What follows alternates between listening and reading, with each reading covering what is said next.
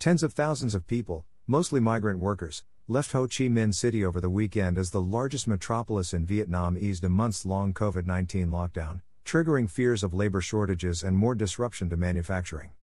The mass exodus comes as the city and its nearby industrial provinces struggle to ensure sufficient workers to help revive the country's economy, which posted a record GDP slump in the third quarter due to COVID-19 curbs. "We left our home behind for the city in search for better jobs, but now we are tired," said Tran Thi Them, 32, as she queued for a compulsory COVID-19 test before leaving. "We are going home to farm and raise cattle," she said, as she headed to her village in Dong Thap province in the Mekong River Delta with her husband and their 8-month-old baby. Them lost her job at a garment factory in July, when the city began imposing curbs, and has been confined to her 10-square-meter rented room amid restrictions on leaving the house.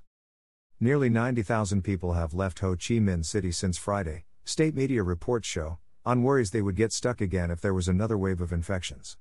The city eased curbs from late Thursday.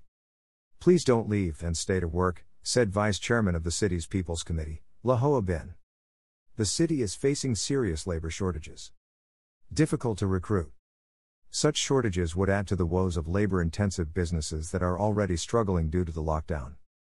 "We are facing a huge labor shortage," a subcontractor of Koet Khan's construction, CTD.hum, said from Ho Chi Minh City on condition of anonymity as he was not allowed to speak to media. "We have only 60% of the labor force needed for our projects, and it's difficult to recruit more workers now." Suppliers for Nike and Adidas suspended operations in Vietnam earlier this year. Nike has cut its fiscal 2022 sales expectations and warned of holiday delays.